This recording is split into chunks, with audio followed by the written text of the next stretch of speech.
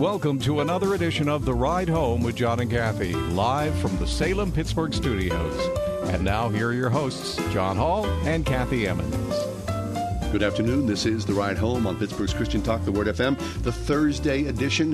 Happy to be with you on this gorgeous autumn day. Mm-hmm. But it sounded like such a formal entrance. Are you feeling like a little fancy today? Or? Well, you know, sometimes I wonder if people know what it is. Who we are. I think people who listen daily are still wondering. What if it's the top of the hour and you just kind of hit the button and go, what is this? Who are these people? Exactly. So I wanted to put a sort of formal stamp on who we are. That was good, John. Thank you. Appreciate I like that. Very good. What do you think about, do you remember those like wax stamps that used to go on the back of an envelope? Oh, yeah. You'd melt the wax and then put the thing. Yeah. I always wanted one of those. I did too. Did you have one? No. Oh, you would strike me as having one of those. Well, I feel a little... I don't know, maybe like I missed out. Right, because now... Is it too late? Well, a little bit, unless you're sending a lot of letters. Yeah, who sends letters? Maybe for your Christmas cards. Okay, I haven't sent Christmas cards out for the last 2 years, so that's the first problem. Oh.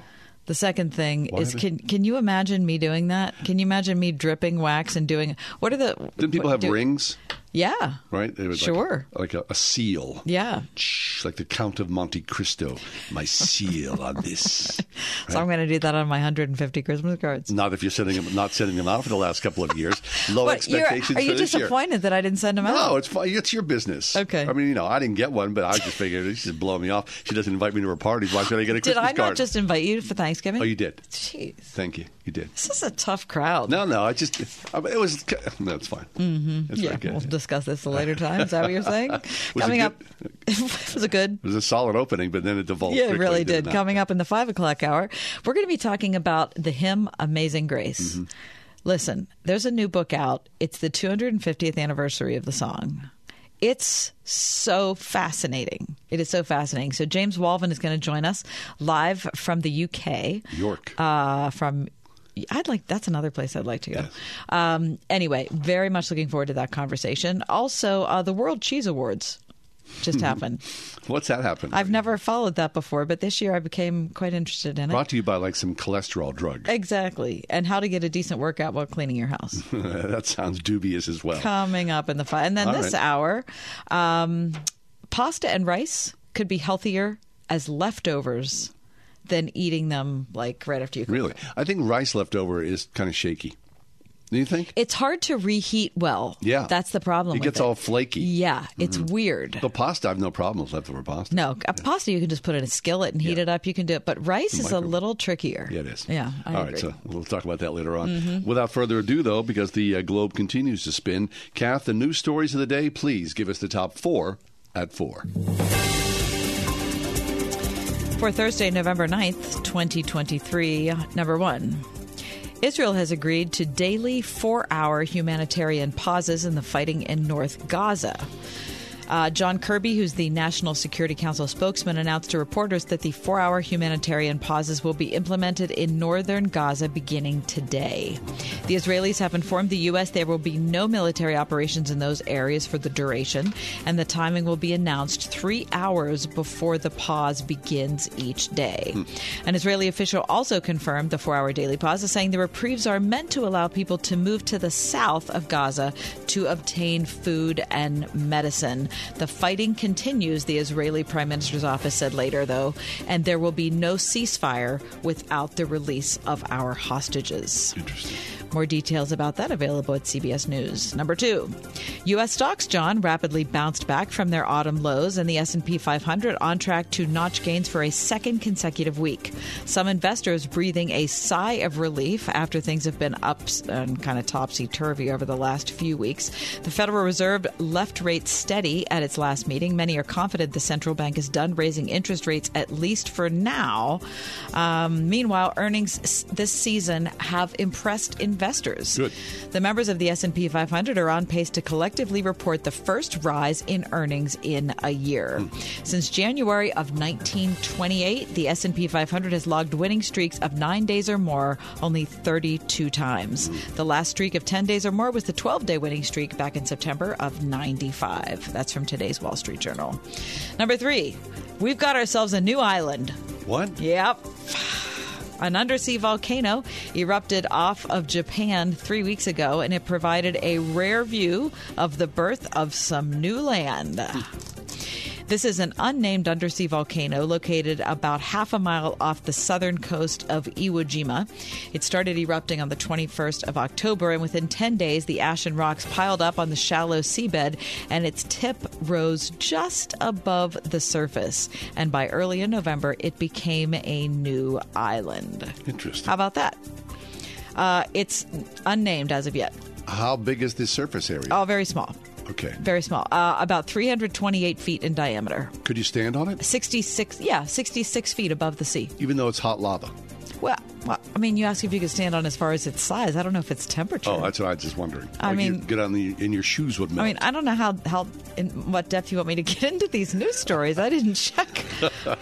Just a natural question. Ground temperature. I mean, for goodness sake. Can you build a house there? That's from ABC News. And number 4, Tracy Chapman made history last night at the 57th Annual Country Music Association Awards because her 1988 song, Fast Car, which was a huge hit this year by Luke Combs. It was named Song of the Year last night, making her the first black songwriter to win in the category. And that's your top 4. Interesting.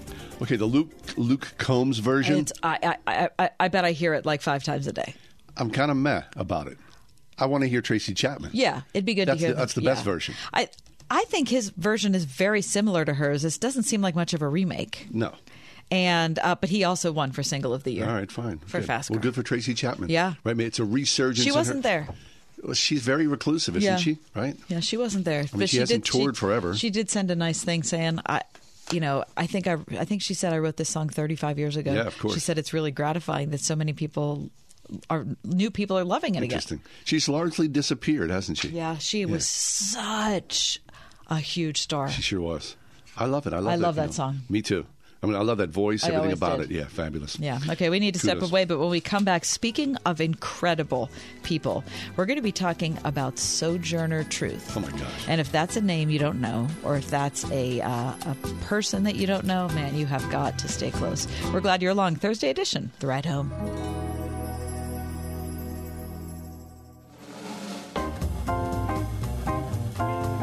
One of the more interesting things over these last few years is that there has been a deeper, more inclusive, I would say intellectual heft dive into past black lives. Of course, everyone knows Harriet Tubman, but there's been much written about other men and women of the time that slavery was finding its way through its end here in the United States of America. One of those names is Sojourner Truth, and we're here today to talk about Sojourner Truth. Our guest joining us is Obie Tyler Todd. He is pastor of Third Baptist Church in Marion, Illinois, adjunct professor of church history at New Orleans Baptist Theological Seminary. He's written a review. In many ways, it's a review, but it's a deeper exploration of Sojourner Truth. Was a double woman. Sojourner Truth was a double woman in more ways than one. It's appearing right now online at CT, Christianity Today. Obie, welcome to the show. Thanks for having me. So, John brings up a good question, which is, we've heard of Frederick Douglass, we've heard of Harriet Tubman. Why not more attention given to Sojourner Truth? That's really the reason I wrote the article. I think the reason that Nancy Kester wrote her book, and I think the answer is Sojourner was a woman of faith, but she took a long road. She often was entangled in certain extreme groups.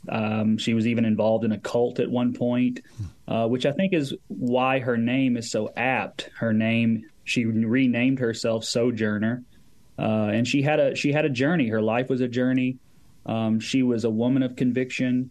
And I think one of the main reasons that she's often skipped over is because she had so much conviction that she often spoke up against her other fellow women's rights and black rights advocates, including Frederick Douglass. Interesting. So Sojourner Truth, I mean, what an incredible name. You just said, Obie, it wasn't her original name. Go back to the origin story, who she was and how she became a slave, and then how she became a free woman with great influence on our Christian life. Yes, it's just a compelling tale, one that was actually told in her autobiography that was published in 1850. She was born Isabella Boomfree or Boomfree. She was a originally Dutch-speaking African-American woman. Her mother, who she called Mama Bet, was actually born in Congo. She was herself an enslaved African-American woman. And really, the only thing that Sojourner knew growing up was what Mama Bet told her, which was that there was a God in heaven who heard her and who saw her. And so she grew up thinking that God was like a big man. I think even Nancy Kester says in her book that she basically thought God was like George Washington or someone. And that's really all that she knew growing up. She grew up in a slave community. She was owned by a Dutch man. And at that time, in 1827, New York passed a law that all slaves had to be emancipated by 1827.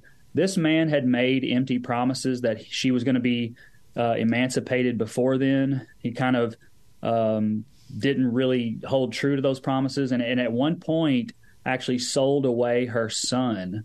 And it was after that time that she felt she needed to run away.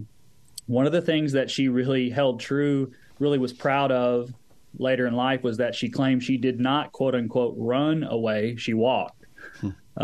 She walked, and she was eventually caught. But the house that she came to was the house of a Dutch Reformed couple. And when her enslaver caught her, this couple stood up for her and offered to pay basically the price that this man supposedly said that she owed him. And so at the time of her liberation or her emancipation, she was redeemed. And it was that man who redeemed her. It was the first time in her life that she was told that God alone was her master. And 2 months later, she had a powerful conversion. There was a scorching, hot, burning light that she said she felt was looking into her soul. In that light, she said there was a mass of lies and shame that came over her. And she said she felt as if she was going to be scorched to death by this light, this unbearable light, a holy light, you might say. And then a friend, that's all she describes him as, a friend came and covered her and sheltered her from this scorching light. And then a voice came and said, "It is Jesus." And at that point, she realized that this Jesus was the one who was going to come and cover that massive sin. And it's at that point that she claimed she became a Christian. She was saved. It was also the point she became an abolitionist and became a preacher. And so that's part of her narrative, her testimony, if you will, is that the point that she was saved is also the point in which she really saw her life's calling as an abolitionist. And it was that same voice that told her that she did not need to hate white people, but that she could love them and that she could love them with the truth. So she was a powerful woman. She stood up for her convictions, but she was also a very compassionate woman. She stood almost 6 feet tall. This is a woman who smoked a pipe. She was a strong woman, but also a very tender-hearted and gentle woman. And I believe, and that's one of the reasons I wrote the article, is that it was because she believed she had been saved by Jesus Christ, and she wanted to share that love that he had shown her. Boy, it's a powerful story. We're talking about Sojourner Truth with Obie Tyler Todd, article in CT. You can see it online right now. So she's a female preacher in a male-dominated world in a time that must have seemed preposterous. Talk about her, how she divided her time. So she was speaking in favor of abolition, but she also was in favor of women's rights. How did those two things come together? Yes. Well, it was really after her first ministry, if you will, was abolitionism. Of course, that was the dominant movement, at least the social movement at the time. That's not to say, you had you had the Seneca Falls Convention, you did have women's rights before the Civil War, but it was really after the Emancipation Proclamation and the end of the Civil War that you had the women's rights movement gaining more steam. And so she really, I think, always was a women's rights advocate and a black rights advocate, just by virtue of being both an African American and a woman. But she, after the war, she really started to speak out in favor of women's rights. But she also came into a little bit of friction with suffragists like Elizabeth Cady Stanton, like Susan B. Anthony, just as she had called out Frederick Douglass for being more or less someone who wanted war. She was a peacemaker, and she didn't believe she wasn't I guess you would say someone who wanted to invite war like Douglass did. And just as she kind of experienced some friction with Douglass, she also experienced some friction with suffragists, because there was a time where many women's rights advocates who were white women believed that they should get a vote before black men. And so she was someone who had to grapple with the tension that resided within the women's rights movement itself. So from our 21st century perspective, we just kind of think, okay, well, the abolitionists and the women's rights movement kind of had a common cause and they all sang Kumbaya, but that really wasn't the case. There was oftentimes a lot of tension and a lot of differing worldviews. And so I think that's to her credit as well, that she was still able to stand up and speak truthfully. I mean, this is a woman who spoke so powerfully from the platform that there were white men who doubted that she was even a woman. There was a crowd, a heckling crowd in Indiana where the men even insisted that she bare her breast in public to prove that she was a woman. I mean, can you imagine such a figure? No. Just defying the stereotypes of that time. So she was speaking truth, but true to her name, but she was also speaking truth to her own camp. And at there was a women's rights convention, I believe in 1850, which is when she was recorded as praying to the Lord, "Lord, make me a double woman."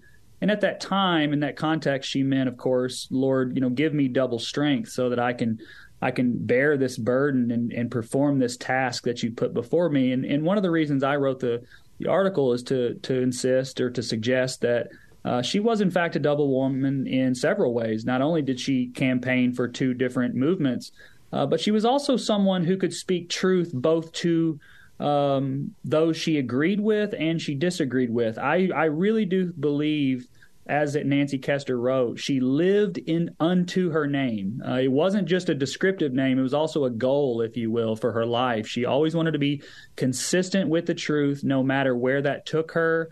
And I believe that allowed her to both love her enemies and to reprove some of her best friends. And I believe that was her greatest or most admirable quality. Obie Tyler Todd joins us. He wrote a wonderful piece at CT, Christianity Today. Sojourner Truth was a double woman in more ways than one. Toby, unfortunately, our time is a little short here. And I love the fact that Sojourner Truth asks several questions throughout her life, significant questions. Ain't I a woman? And is God dead? And for a further reading, if people are interested, because clearly you've stoked our interest here, this fascinating historical figure who did straddle many different worlds, what should people read? Where should we look at? What are the things that are significant that if we wanted to go for further inquiry into about Sojourner Truth? Yes, that's an excellent question. And, of course, that's the reason historians do their work, is so that people can read for themselves. The first resource would, of course, I would be remiss if I didn't include Nancy Kester's work that I was reviewing in CT. That's called We Will Be Free, The Life and Faith of Sojourner Truth, that just most recently came out. Nancy is an excellent historian. She's also done a religious biography of Harriet Beecher Stowe. and also would point to her autobiography. That's Sojourner Truth's autobiography, was published in 1850, called The Narrative of Sojourner Truth. I think a lot of people today, rather than reading secondary sources, should just read from the people themselves. Mm-hmm. And I think that's an excellent resource to read from her. And I think it's also important, one thing I did want to mention is there were things, this woman, Sojourner Truth, went through such hardships in her life that the people during her life who wanted her to share every aspect of her life, she was insistent that there were just things apart her life, chapters that were so hard, trials that were so gritty. She said, no, that's just going to be between me and the Lord. She didn't want to include those. But even then, that narrative of Sojourner Truth was so compelling that many people read it, and it really catapulted her to national fame. Well, we want to thank you for sharing all that with us today, Obi. Excellent work, Obi. Very That's nice. Obi Tyler Todd, pastor of Third Baptist Church in Marion, Illinois, also adjunct professor of church history at New Orleans Baptist Theological Seminary. You can read his story called Sojourner Truth Was a Double Woman in More Ways Than One, CT Online. Thank you, Obi. Thank you for having me.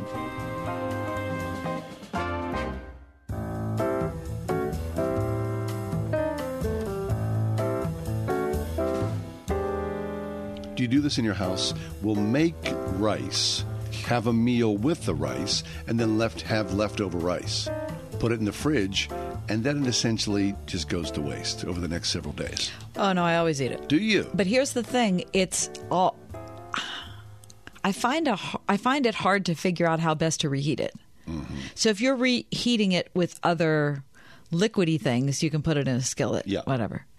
But as a standalone. But the only way the microwave to me is kind of the best route. I often tried to put it in boiling water, like to re-immerse, but then it's super wet. Mm-hmm. I don't know. Right. I love rice. Do you? Yes. As a kid, I despised it. Now I tolerate it. Yeah, but the rice that was available when you were a kid was really bad. My sisters ate chicken and rice soup like it was their only job. Like it was their staple. Chicken with rice soup. I don't know why. And I would be like, oh, please, not that again. That's not rice at its best. No, I don't think so. Okay, it sounds like another internet health hack, but if you cook some pasta or white rice and let it cool overnight in the refrigerator, by the next day, of course, some of the natural starches in the food will have transformed into healthier versions called resistant starches, which have been linked to a range of health benefits, including lower blood sugar, better gut health, and a reduced risk of certain types of cancer. The idea that you could change the health properties of a food by merely cooking and cooling it may sound too good to be true, but according to experts, there is something to it. Cooking starchy foods can cause some changes to their structure that may benefit your health. Really? Starch resistant. Okay. Resistant starch is... Where are you reading from? I'm sorry, from yesterday's New York Times. Resistant starch is a type of fiber that is naturally present in many types of plant foods, such as grains, beans, nuts, seeds, green bananas, plantains, but it also can be increased in other foods that mainly contain regular starch like rice and pasta and potatoes after they are cooked and then recooked. Would you do it? Sure. Because cooking and cooling... I love leftover pasta. Yeah, me too. Cooking and cooling the food's starch molecules to become tightly packed together, making them more difficult to digest. When this happens, some of the starch becomes resistant, meaning that its sugar molecules are not as easily broken apart and absorbed into your bloodstream as they normally would be, and so there are the health benefits there. What the heck? I am fine eating leftover pasta cold. Oh, no. Yeah. What? And I'm fine with it. Cold? With what on it? Tomato sauce. Cold tomato sauce? Some variety of tomato sauce. It could be meat sauce. It could be And the sauce marinara. is cold too? The sauce is cold. No.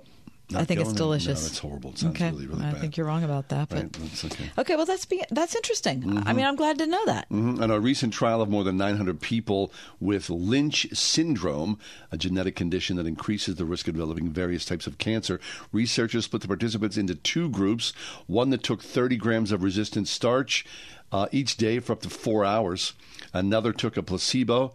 20 years later, the researchers found that while there was no change in the participants' risk of colorectal cancer, those who took the resistant starch supplements were half as likely as those who took the placebo to develop other types of cancers. What? Who knew? So we need to be cooking our rice and pasta the day before. Yes. Or at least make... this is good news for me because I cannot predict or approximate rice or pasta. I've showed this before. I am so bad at that. You know how some people say, how many people were in the room? And they say, well, I'm bad at counting numbers of people. Sure. I'm fine with that. You're bad with rice and pasta? Horrible. Pasta is pretty easy, I think. Rice is a little bit of a mystery to me. Well, so you're easy with pasta? Yeah. I think I can get that. Are you sure? Yeah, I'm pretty confident about that. Really? Yeah. Okay.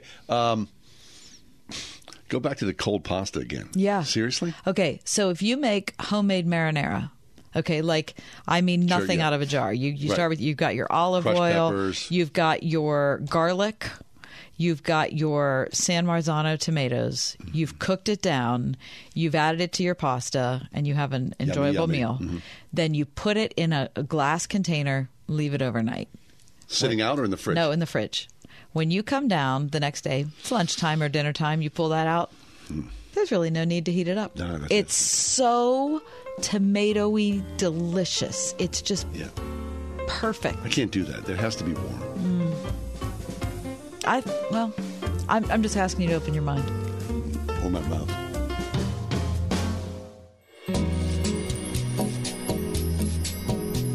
Yesterday, U.S. News & World Report released their best places to retire, the 2023 edition. And they wanted to figure out, look at the sort of high marks of good health care, low taxes for retirees, and happy residents who currently live in these best places to retire. Now, I'm not going to spoil this because I want to give you the best place to retire first, and then I'll go number 10 downward to number 1 again. Would that be all right? Best place to retire is all the places. Boca Raton. In the entire country. You're saying Boca Raton? I'm saying Phoenix. Mm-hmm. I'm saying Scottsdale. I'm saying San Diego. Mm-hmm. Might be expensive, probably. Lovely places. I'd say Charleston, South Carolina. Mm-hmm. I'd say Chapel Hill, North Carolina. Yep. Well, you'd be wrong. Okay.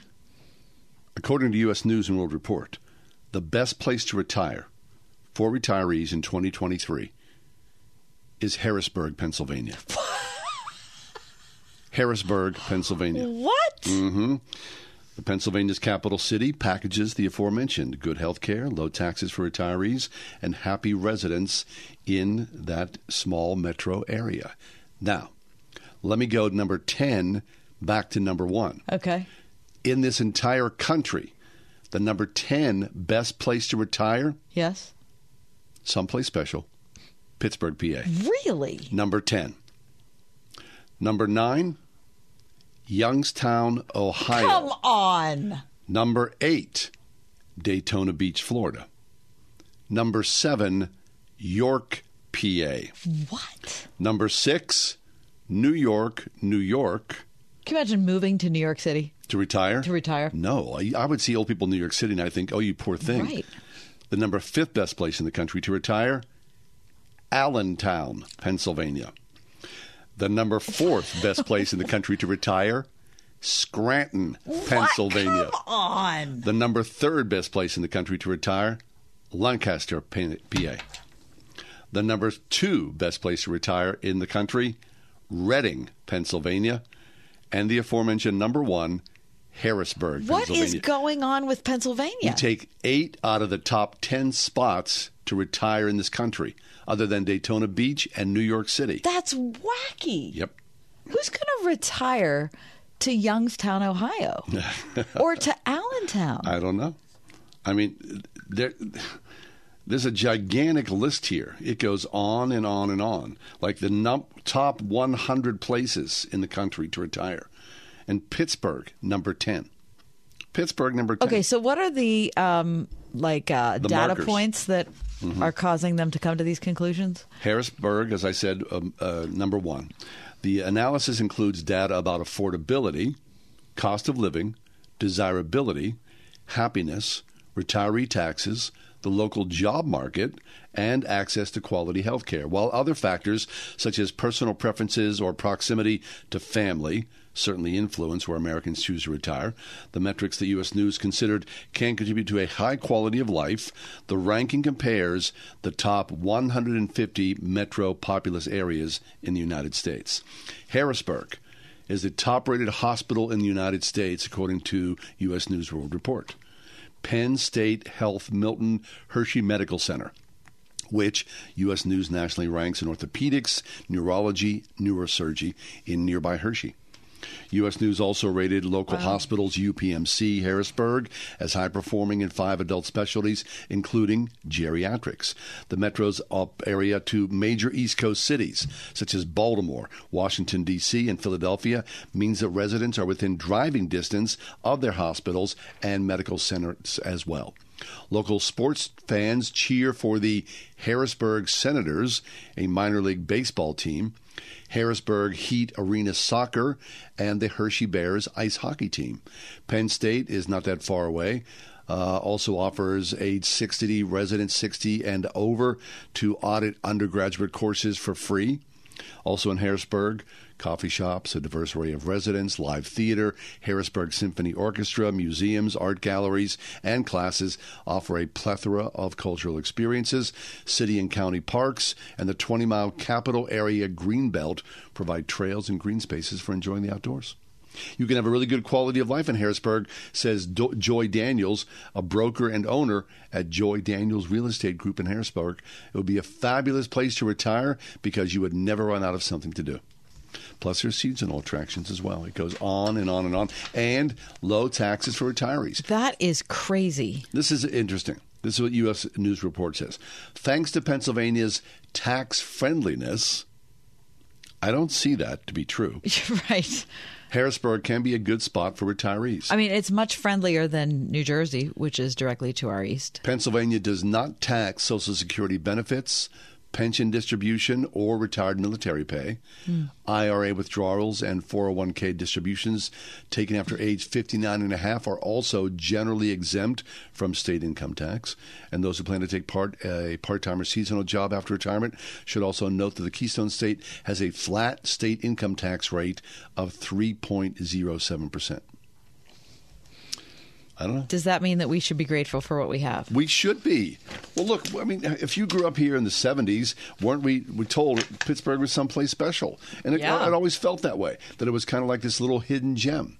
Yes. Now we've kind of grown blasé about it. We've seen a rise of, like a lot of places in the country, of crime and homelessness and whatnot. And so we kind of go, we're not doing so great here like we used to. Mm-hmm. The mills are gone. We've heard that for decades and decades. And our kids are leaving. This population growth has been stagnant for many, many, many years. Still a good place. Number 10 in the country. That's incredible. That's incredible. And all those Pennsylvania places are crazy. It is crazy. When you think back to people that you went to high school with, yep. Lex, I'm going to ask you about this too. Do you have an inordinate number of people who have stayed in Pittsburgh? My circle of friends have not. Okay. No. Okay. I think I might be the odd man out. Okay. I mean, I look at my friends, my high school friends on Facebook. My best friends in San Diego, other places. Other people are in California. Okay. Other people are in Texas. They're scattered. You? Have your friends stayed? Most all of them have. I've and stayed. You know what is even funnier is the inordinate number of people who grew up in my neighborhood who have stayed in the neighborhood. That's cool. Yeah. I mean, I like who've that. bought their parents' house, mm-hmm. or they've ended up moving a few streets over from their parents' house. And stayed close by. Yeah. Lex? What about you? Of your high school friends, I think she was not here. Were your high school friends, did they stay here locally or did they move elsewhere?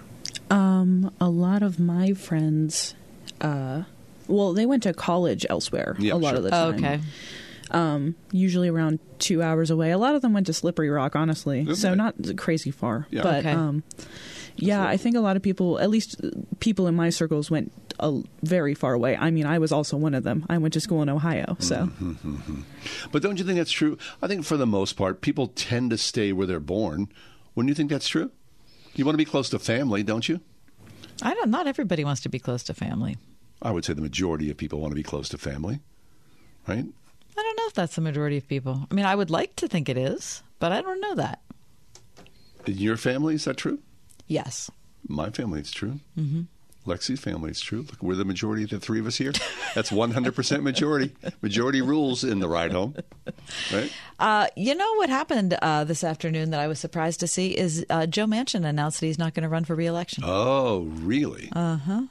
But he'll still stay close to home. What do you Isn't think, that interesting? Joe Manchin will become a lobbyist. No, he won't. Sure he will. Kidding me?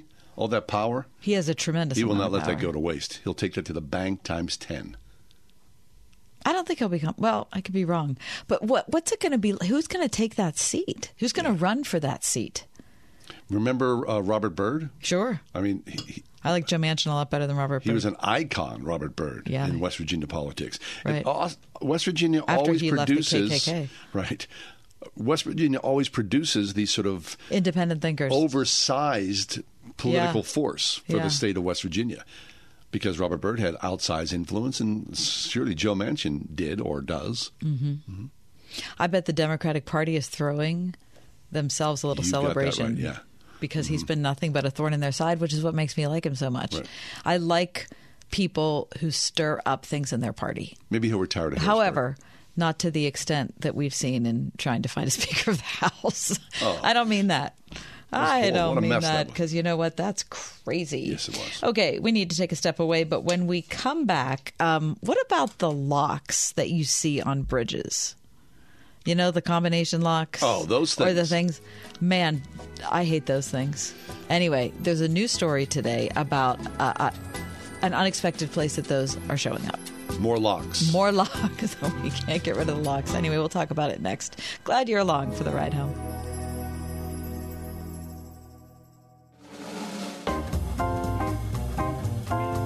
In 2006, an Italian novel, and in then later 2007, a film by the same name called I Want You, became famous because a couple sealed locks onto a Roman bridge.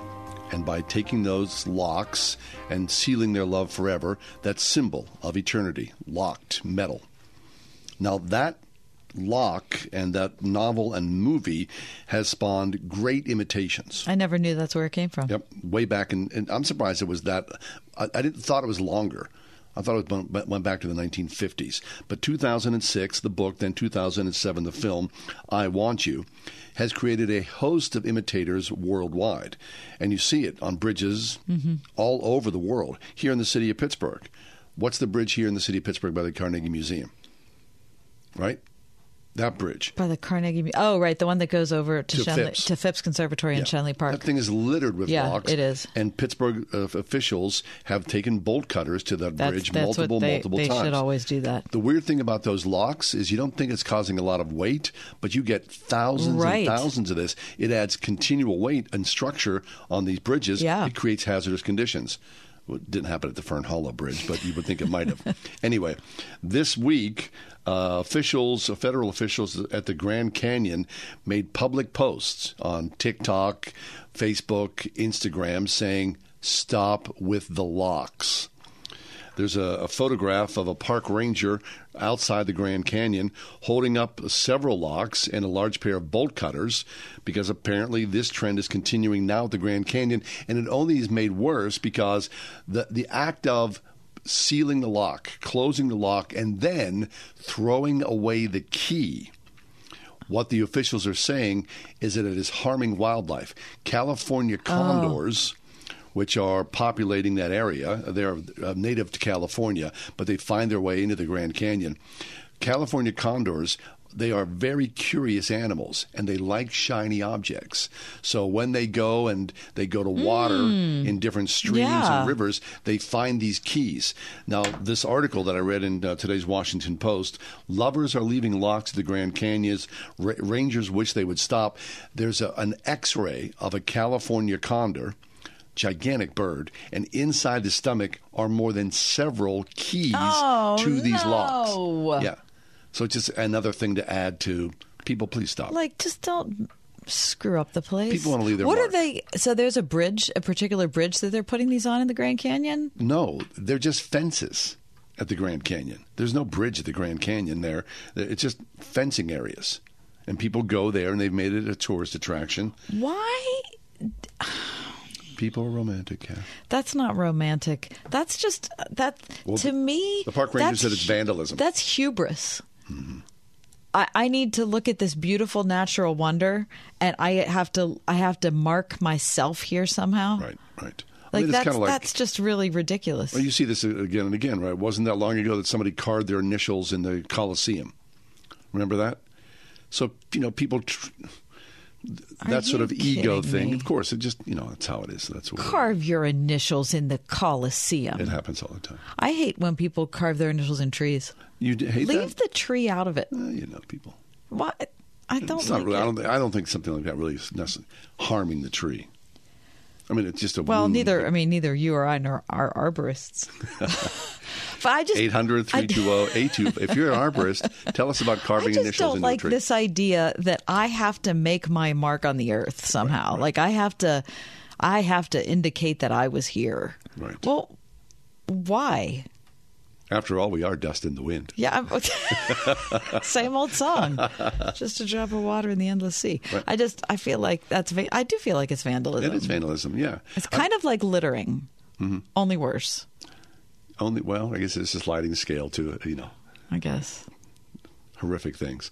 Are we done? Yeah. Well, we're done with the 4:00 hour. Oh, we're ending the hour on a sad note. No, well, I don't want to be that guy shaking his fist at clouds. No, I don't right? want you to. We don't want to either. do that, okay? You know what you should do is you should go to visit the Grand Canyon and just be bowled over by how incredible it is. God's Have you been to the beauty. Grand Canyon? I have not. Oh my Have you? gosh, yes. I wish I Oh could go. my gosh, I couldn't even speak Yeah.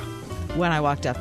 Seriously, I remember walking up to it and then you think there's just no point in taking a picture of this. Because it's too massive. Oh.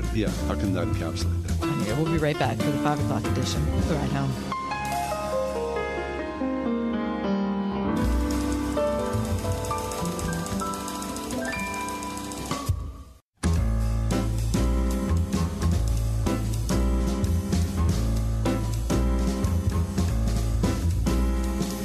Welcome to another edition of The Ride Home with John and Kathy, live from the Salem-Pittsburgh studios. And now here are your hosts, John Hall and Kathy Emmons. Hey, greetings. Good afternoon. Thanks for coming along for the 5:00 hour of The Ride Home. I'm John Hall. This is Kathy Emmons. Kath, any interest? Tell me about your foray into last night's Republican presidential debate. Well, I'm glad you asked. Yep. Last night, I watched several different things on YouTube and a Netflix comedy special, and You didn't watch it all. didn't even dip my toe Nothing. in. Not one thing. Tell me why. No interest. It's a done deal. I wasn't interested. I guess that's the best way I can put it. Okay. And I was a little disgusted with a portion of the local elections, and so I was just a little. Had enough. Yeah. Okay. What about you? I watched it. I watched a good hour and Oh, wow. 15 Okay. minutes of it. Okay. Yeah. So we had Chris Christie. We had Nikki Haley. Yep. We had Tim Scott. Mm-hmm. We had Vivek. Yep. And maybe that's Ron it. DeSantis. Oh, Ron DeSantis, right. Yeah. Most of it to me was political posturing and memorized one-liners or party platforms.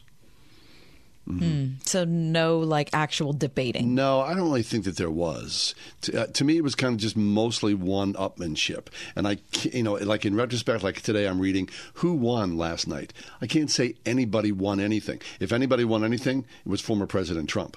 Because once again, his absence was looming large, and moderated by NBC, Lester Holt was one of the three. Okay. Hugh Hewitt, and I forget.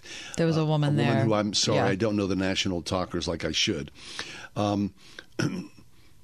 Kristen Walker, maybe. No. Anyway, it was just a lot of posturing. And so early on, the first question out of Lester Holt's mouth was about former President Trump. Essentially, if he was here, what would you say to him? And people, on the platform went out of their way. First of all, they refused to answer the question. And then when they did finally get around to answering some semblance of the question, they went out of their way of not wanting to offend anyone or speak the truth about anything. Oh, so then it was like a whole statement of nothing. Pretty much so. From one person to another.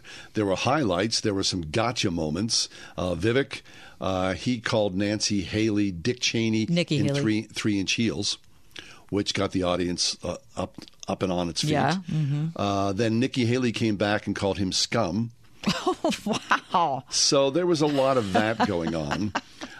Tim Scott looked like he was running on empty, that once he got past his talking points, he really had nothing else to say. Okay. And I would say the same about DeSantis and all of them. Chris Christie. Chris Christie wasn't bombastic in any way? Or I mean, maybe. I mean, okay. It just felt like a lot of the same. This is the third debate, and to be honest, I've watched all three. I've seen the show before. Nobody stands out and you go, that's who I'm going to vote for. Really? Not that you would have a chance to, because I do believe we're going to go back and do the rematch of Biden versus Trump. Yeah, well, here's the thing. Our primary is so late that a lot of people will be dropped out by then. Yeah. I mean, I'm interested in a couple of those people. I would vote for several. I would vote for three of them. Yeah, really? 3 out of the 5. I can't say that no, I'm not really interested. It doesn't light my fire at all. Not at all. And as a counterpoint to programming, President Trump had his own gathering last night, which apparently was very well attended. What I'm reading is typical same talking points, grievances and all that. And by midway through, a lot of the crowd had left. So what does he prove out of doing that? That he just refuses to be put in any structure whatsoever. He'll set the structure, he'll set the place, he'll set the time. Right. So as long as everything is within his choices, then he's still in control. He's willing to say yes. Yeah. If he's not in control of the circumstances, then he doesn't have to. Well, you get his point. He has nothing to gain by being on that debate stage. Nothing at all. Because all it would be attack after attack after attack. Yeah, and he's so far ahead. He's ahead in the polls by a mile I mean, it's not even a game. Those people on that stage last night, they would wish for that lead in the polls that he already has. They're tracking at 2 or 3%. There's not a whole lot there. On yesterday's program, I talked about that Jonah Goldberg piece that came out last week, talking about kind of the left wing of the Democratic Party. Basically, his article was saying, is it all left wing? Well, not. No, he was saying it's not. He was saying that the Democratic Party has a MAGA wing, just like the Republican Party has a MAGA wing. So there are the centrists, like the classic Democrat, classic Republican, sure. And each one of them has a fringe yeah. element. And neither party knows exactly what to do with the fringe element. Mm-hmm. And the Republicans have been dealing with this since 2012. Right. But the Democrats are starting to deal with it in a different way. Well, so when I look at former President Trump and his or being foray confronted with it in a different way, they don't actually know how to deal with it, I don't think. So whether it's the Democrat in that fringe, what percentage of the Democrats are that fringe?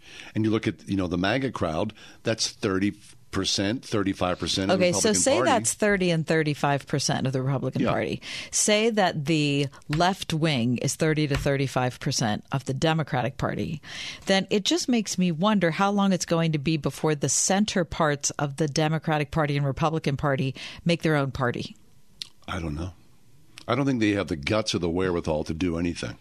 And I think we're going to just see. It depends on how much they start to despise their fringe elements. Believe me, there's a lot to dislike about the Democrats. How about both especially, fringes? I would say especially. Truly, I would. I'd say both of them. So I would think that people go, I'm not even going to go there with those guys on the Democrat. I'm not going to even think about that. So if push comes to shove, I'm voting like I did before. That's all. That's what's going to happen.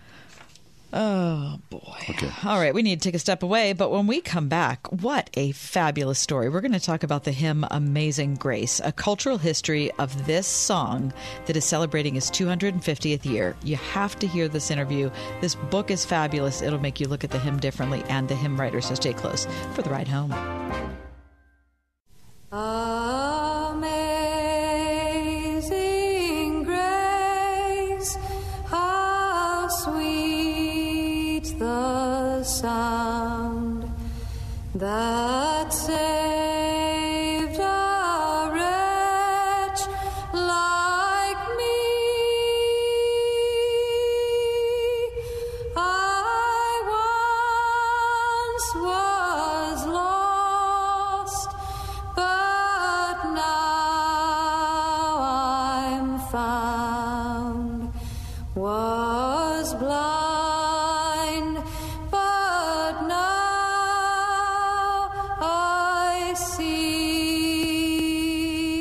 Of course, we know that song. Most people in this world know that beautiful hymn.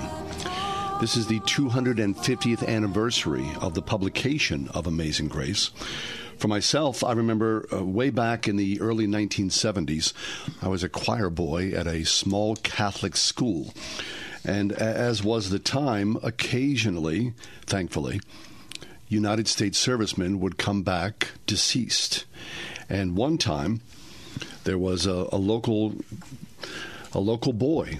That's the best way I could describe it. I'm sure he was in his late teens and early 20s, came back, and there was much discussion in the choir room about singing that song, Amazing Grace. Now, as you might imagine, it's not one of the top 10 Catholic hymns. We were used to high liturgy. So I remember there being this discussion back and forth, and the choir master instructed us, the choirs, all the young boys in the choir, we will sing this song with great passion and fervor. Those were his exact words. I'll never forget it. It scared me. I didn't know what fervor meant.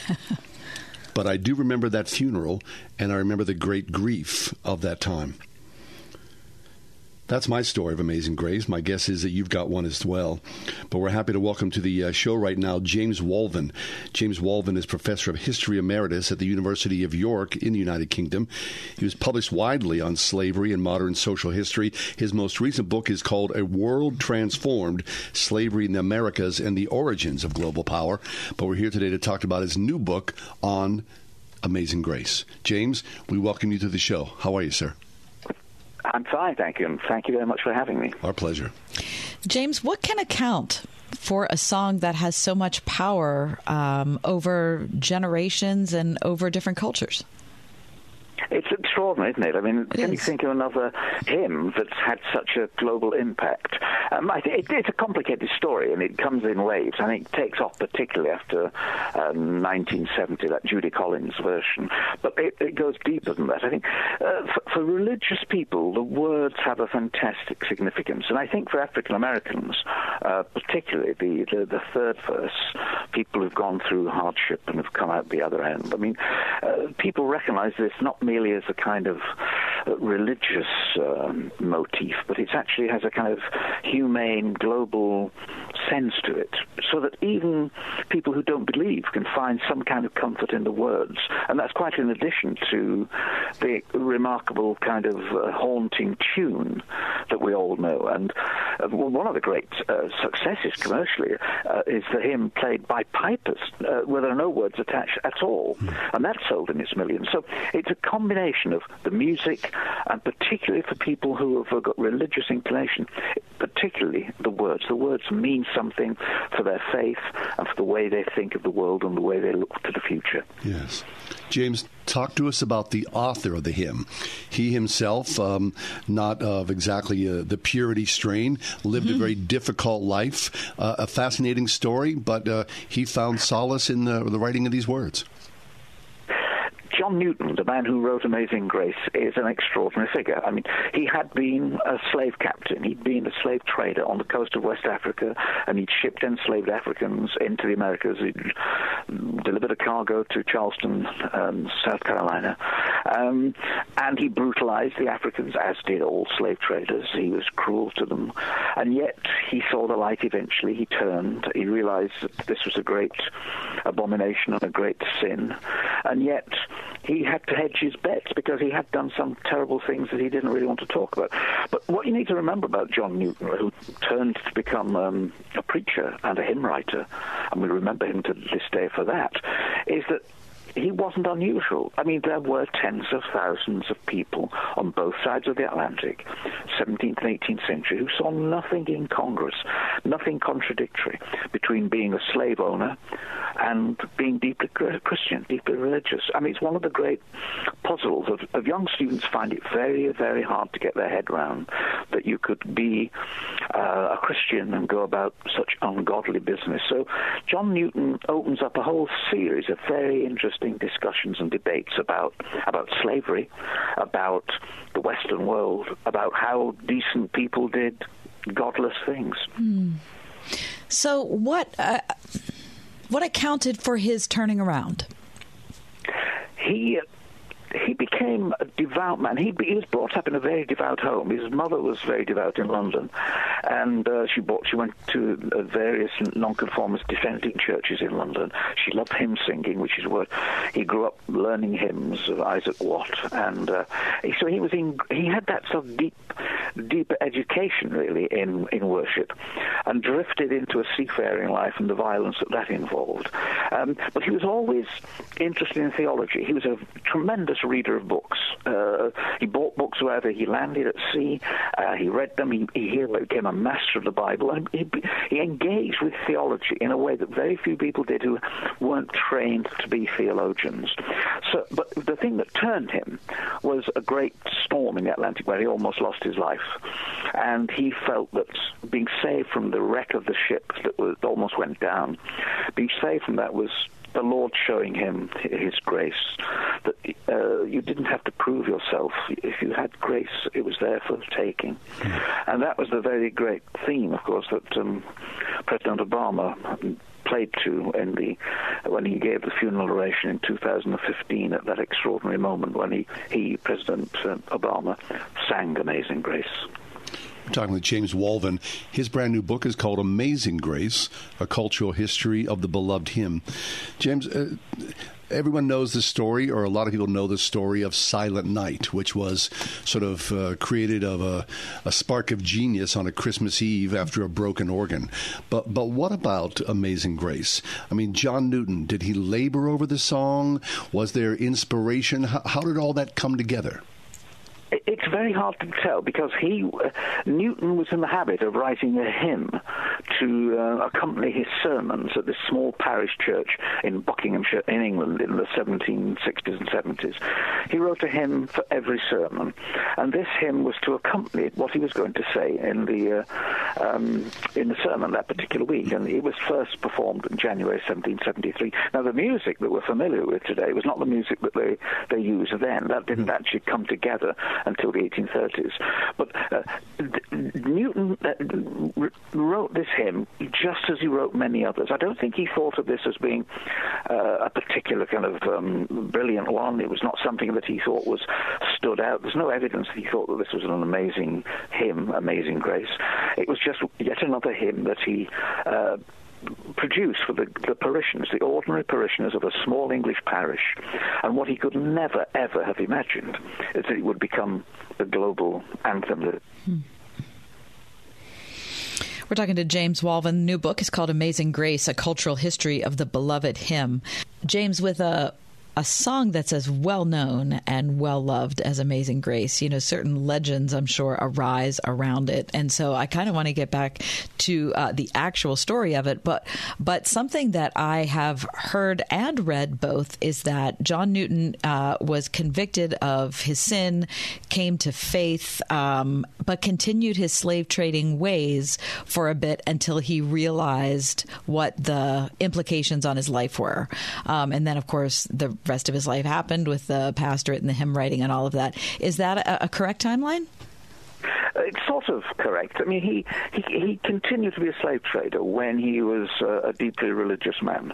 He would walk the deck as the ship plowed across the Atlantic at night, with the slaves, the enslaved Africans below, penned in like animals, and he would think about theology, and he'd write love letters to his wife back in England, and he didn't see any kind of incongruity in what he was doing and what he believed in. But that, as I said a little earlier, that is true of endless numbers of people, whether they were planters or ordinary men working on the slave ships. They saw nothing incongruous or contradictory between slave trading and their religion. Something changes in the late 18th century. The Western world begins to turn against it, and John Newton was one of them. John Newton turns against the slave trade quietly, but very effectively. And by the end of his life, he died in 1807, which is the year the British rather, abolished the slave trade. By then, he had become a great advocate of abolition. He saw the light, he changed his mind, and he campaigned against it. He became very influential. And that's not to say that his earlier life was not marked by violence and wickedness. He had to come to terms with that in some kind of strange way, and he did that between himself and his maker. James, as you first joined us, I recounted my introduction in some ways to the hymn as a choir boy at a Vietnam soldier's funeral. I mean, the idea of a wretch like me, I remember that line. That also is a scary thing, to recognize that I'm a wretch. That you're the wretch. Everybody who's singing it's the wretch. A wretch like me. Yeah. So, of course, it's become a worldwide phenomenon. Now, what about you personally, your introduction or your crossroads of taking this song into your own life? Can you tell us that story? Yes, I was a choir boy in England at an Anglican church, Episcopalian church, in Manchester. Started in 1948 until I left the church in 1960. And I must have attended 1,000 services one way or another. I tried to do the sums. And we would sing at services 3 times a week. So I sang many hundreds of times. And not once can I remember singing Amazing Grace. Not once. It wasn't in the hymnals of the Anglican church at the time. The Church of England has been very slow on any number of fronts, as it happens, but on this one as well. They left it to the Methodist and the Baptist. The Church of England didn't like enthusiasm, the kind of enthusiasm that you find in Baptist and Methodist churches. The Anglican Church didn't like that. You only have to see the way the Anglican Church performs around the modern monarchy, and you get some sense of that. Sure. It's restrained. It's very restrained and peculiar. Anyway, and we never sang Amazing Grace, to my knowledge, but I came across it I spent a lot of time in the U.S. Researching on slavery, working there, teaching there, visiting regularly, and you can't enter the United States without coming to terms with Amazing Grace at some point or other. It's become ubiquitous. It's almost like the air you breathe. But the real turning point for me was that remarkable moment in 2015 when Obama sang it, and this vast congregation in the College of Charleston's basketball stadium rose as a person to sing along with their president, and they all knew the hymn word perfectly. It wasn't on the order sheet, but they just sang it. They knew it. And here's Obama. Now, whatever your feelings about Obama, no one could say he's got a good singing voice. He's a man of many, many great qualities, but singing's not one of them. But it was an electrifying moment, an absolutely electrifying moment of political audacity, really. And I thought, what is it about that hymn? Well, what is it about that man? But what is it about that hymn, that town, Charleston, that college, the College of Charleston, and the man who wrote that hymn? They all seem to come together because John Newton wrote the hymn, but John Newton had delivered Africans to that town. And here is the son of an African singing a song written by a slave trader in a college that had been segregationist right up until the 1960s. There's a strange historical mix going on that swirls around the story of Amazing Grace. I thought, why not write a book about it? Yeah, well, the book is called Amazing Grace, A Cultural History of the Beloved Hymn. It is so fascinating. We're talking to author James Walvin. James, we need to take a break, but let's continue the conversation after we return.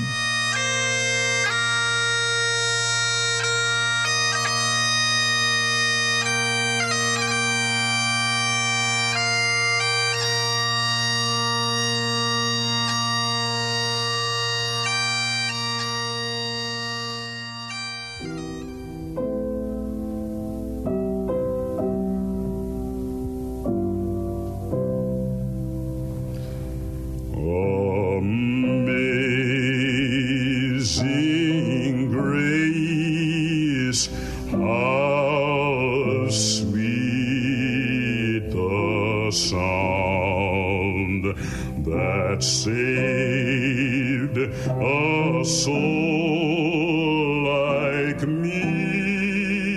We're speaking with James Walvin about his brand new work called Amazing Grace, A Cultural History of the Beloved Hymn.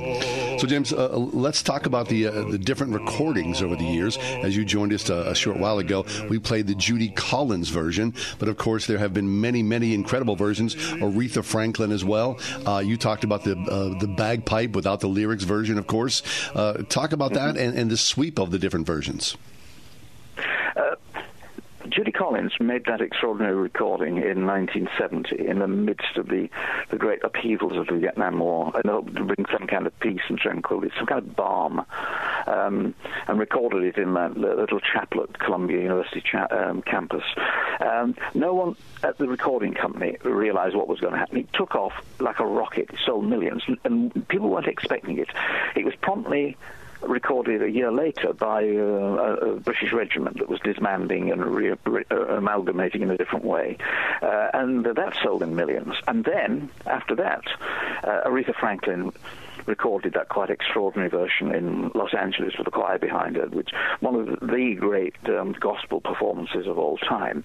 So you have three major performances that embedded themselves in popular culture in not just the United States but worldwide. But in fact, after that, any number of artists performed it. There is a collection in the Library of Congress, where I did most of the work for this, in the sound recording library. There are over 3,400 recordings, and that doesn't include the recordings made in the last 20 years. So there are thousands and thousands of people, of musical groups, have recorded it, from African townships in Kenya, tribeswomen singing it, right through to concert halls of Western Europe. It's entered the kind of pantheon, really, of recorded music. Now, not all of it's very good. I mean, it's very strange. I sat for 2 weeks listening to hundreds of versions of Amazing Grace. Some of them almost drove me crazy. But that's just personal taste. I couldn't bear listening to Mantovani, if anyone ever remembers Mantovani. Janis Joplin did one, which got an extraordinary kind of rock version. But the one that I loved, it even above the three that we've mentioned, even above Judy Collins, the Pipers, and Aretha Franklin, even above them all, the one that I love, because I think he is one of the great men of the 20th century, is Paul Robeson. Mm-hmm. I mean, people, certainly in Britain, tend to forget him now, but it's hard to recall what an extraordinary man he was, and that wonderful voice. And again, his voice, African-American, takes you back to the extraordinary resonance that hymn has amongst African-Americans, mm-hmm. and the role it plays in African-American worship. But that's my favorite one of the many hundreds that I've listened to in the course of researching for this book. James, one of the lyrical elements of the song that I continue to meditate on over many, many years of hearing recordings and singing it myself and all of that is that it's a combination of things. So I understand why people who are inside the church would appreciate the song, right? But it is interesting and always gives me pause at how people outside the church still resonate with it. And especially because it's a combination of comfort. I once was lost, but now I'm found. But it's also like a statement of incredible humility and acknowledgement of sin right off the bat. And that that seems to be working in opposition to our current culture. So, I mean, how do you see that? Well, I don't see it in working counter to anything, really. I mean, I think this is a hymn that appeals to an incredible spectrum of humanity, if you will. I mean, it is a hymn for humanity, and you can actually find comfort in it, whatever religion and whatever kind of political ethos you're attached to. The third verse in particular, through many dangers, toils, and snares we have already come. 'Twas grace that brought us safe thus far, and grace will lead us home. Well, those are the words that would tug at the heartstrings of anyone who's been through dangers, toils, and snares. And I think that's why, for instance, any number of early American folk singers didn't like singing it because it was religious, they thought. They resisted recording it, but they were persuaded to do so because of its humanity, because it was humane. So, both political left and political right can find something in this hymn that appeals to the way they look at the world or they think about their faith. Add that to a haunting tune, and you have a unique mix that makes it what it is today. Yes. So 250 years. And James, your scholarship, all this research and listening and writing, what is the answer to the question of why is it so important? I mean, you've thought about this, written about it, talked about it. Do you have the answer? If I did, I'd be a very wealthy man. It's one of the great imponderables, isn't it? How is it? Let me put it the other way around, and put your question the other way around. How do we explain a simple hymn written for a group of simple English worshippers 250 years ago is today beloved by tens of millions of people? The answer to that, well, one of the answers is read the book. Mm-hmm. There's a cliffhanger. Yeah, absolutely. James, before we leave, I just want to say that I went to a wedding about a month ago, and the processional as the bridesmaids are coming down the aisle, just traditional processional music. Yeah. But when it came time for the bride and her father to come down the aisle, the music switched. And it became Amazing Grace. What? That's unusual. And I thought, you know what? So it was beautiful, and it was thought-provoking, and it was contemplative, and I think that's the mystery of the song, is that it can almost fit any circumstance, a funeral or wedding, right? Yes. If the heart and mind is in the right place. Yes, absolutely. It is that unique combination of words that have meaning for millions with a haunting tune that actually tugs at your heartstrings, and somehow or other the two come together in a way that they very rarely do in any other hymn. James Walvin is Professor of History Emeritus at the University of York, and the new book is called Amazing Grace, A Cultural History of the Beloved Hymn. James, we love the conversation. Thank you so much for your scholarship and your passion. Thank you very much for having me. How sweet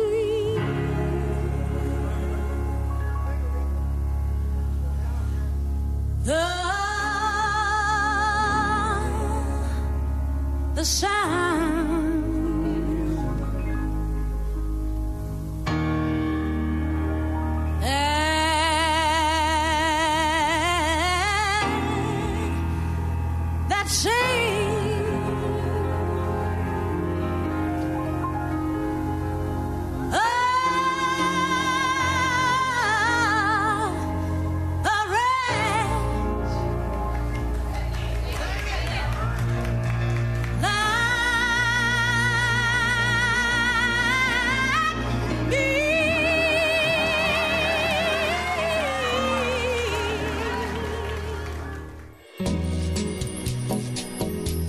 In my 20s, I had a bad case of wanderlust, so I bought myself a Eurail pass. Oh, I would love to. Flew to London and then took trains all over England, Portugal, and Spain. I was gone for almost 5 months and just rode trains and rode trains and rode trains.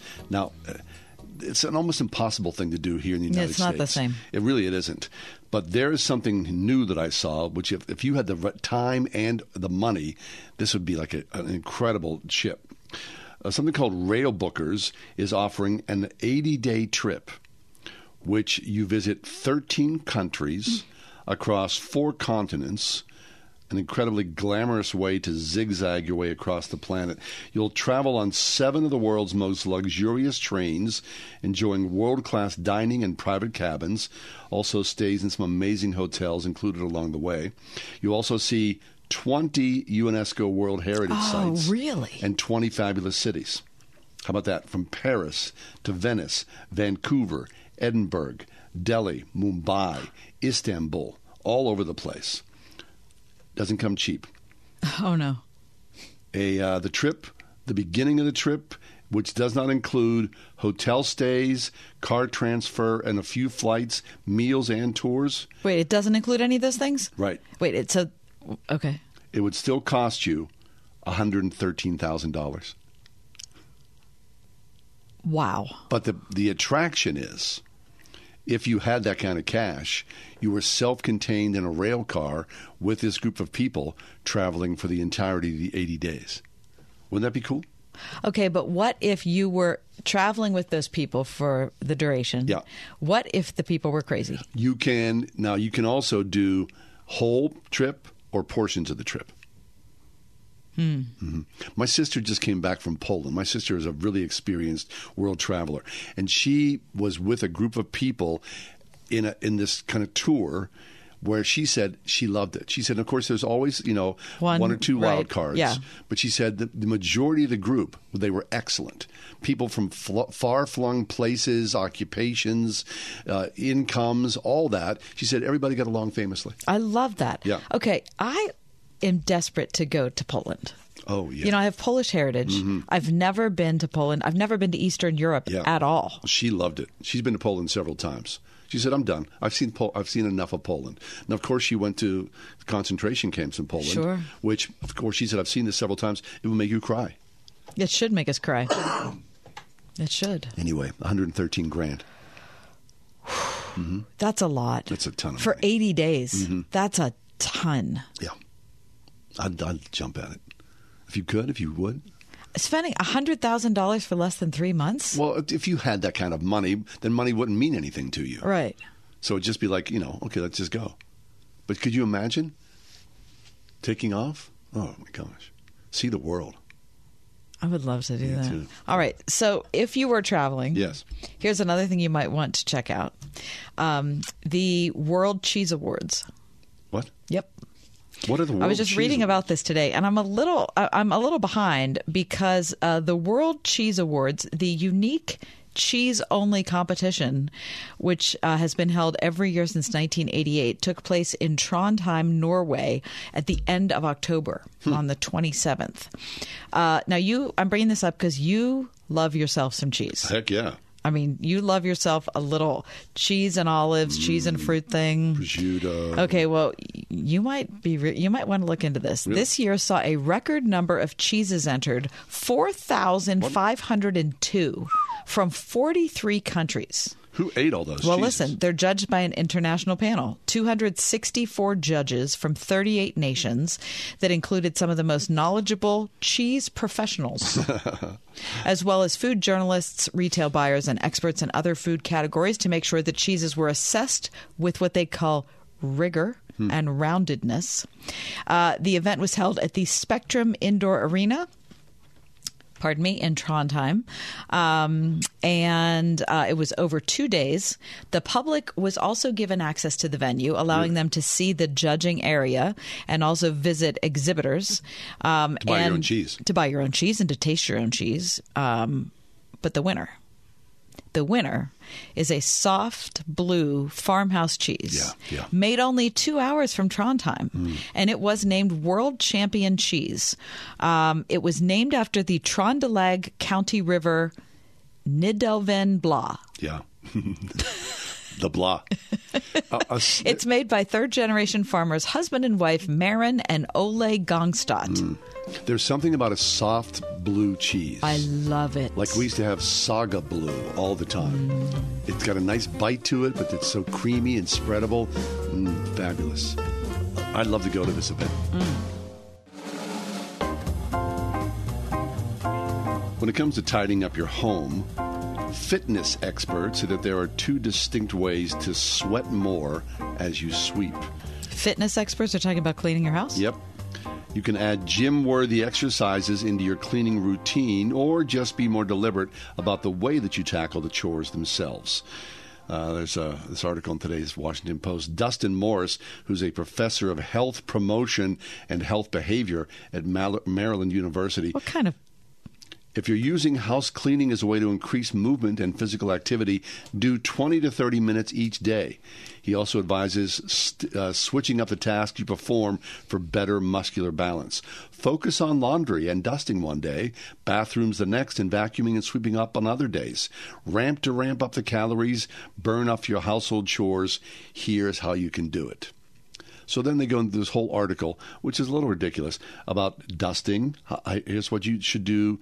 You can do standing side leg lifts while you're tackling higher up shelves.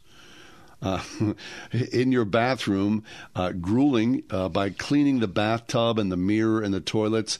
All the movements means you're hitting different muscle groups and burning upwards of 200 calories for a small bathroom, maybe 500 calories for a larger bathroom.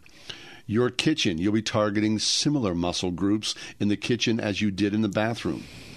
I mean, your laundry. If folding clothes is your least favorite Oh, my chore, gosh, I don't yeah. mind folding clothes. Well, you don't like folding clothes? I know, I don't mind it at all. Oh, I don't either. I like it.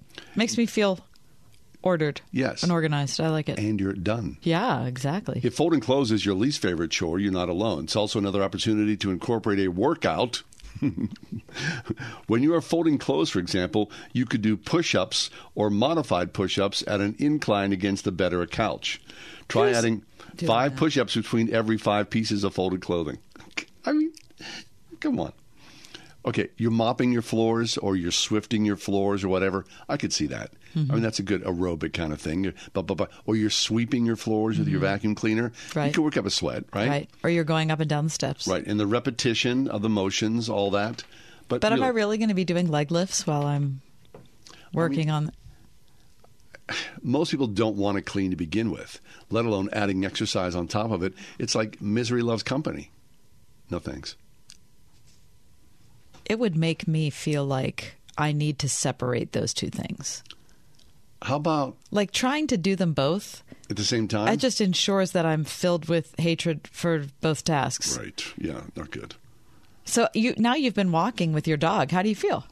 I feel good. Okay. But I've realized I need to lift some weights. Oh, okay. I used to have, good muscle mass. Now I think as you get a little older, you lose your muscle mass. Right. And I go, I'm not as strong as I could or should be. I haven't belonged to a gym in a long time. Well, you can use free weights at home, and then you wouldn't have to pay for a gym. Free weights for your legs? Well, for your hands. What about your legs? Well, you can just do resistance exercises, and you don't have to worry about weights I wonder about that. for your legs. You could do a wall sit.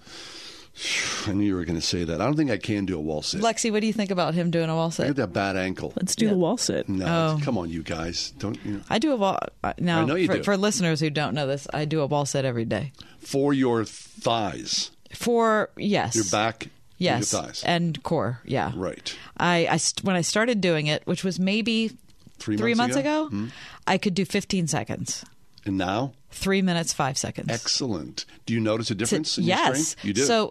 So today I'm going to 3 minutes 10. Mm-hmm. I thought about it as I was laying in bed this morning. I Wait. thought I'm moving to 10. Okay. 3 minutes, 10 seconds. Mm-hmm. All right. So all you do is you push against the wall. Yep. And you kind of like scrunch down and do You a have squat.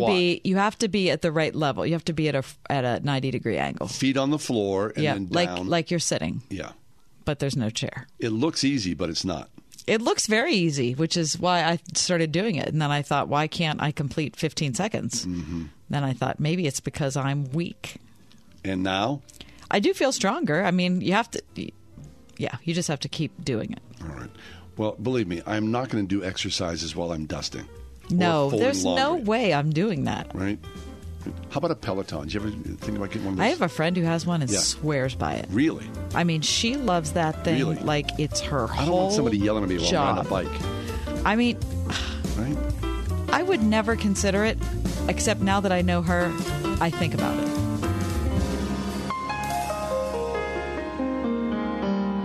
The Ride Home with John and Kathy, a production of Salem Media Group.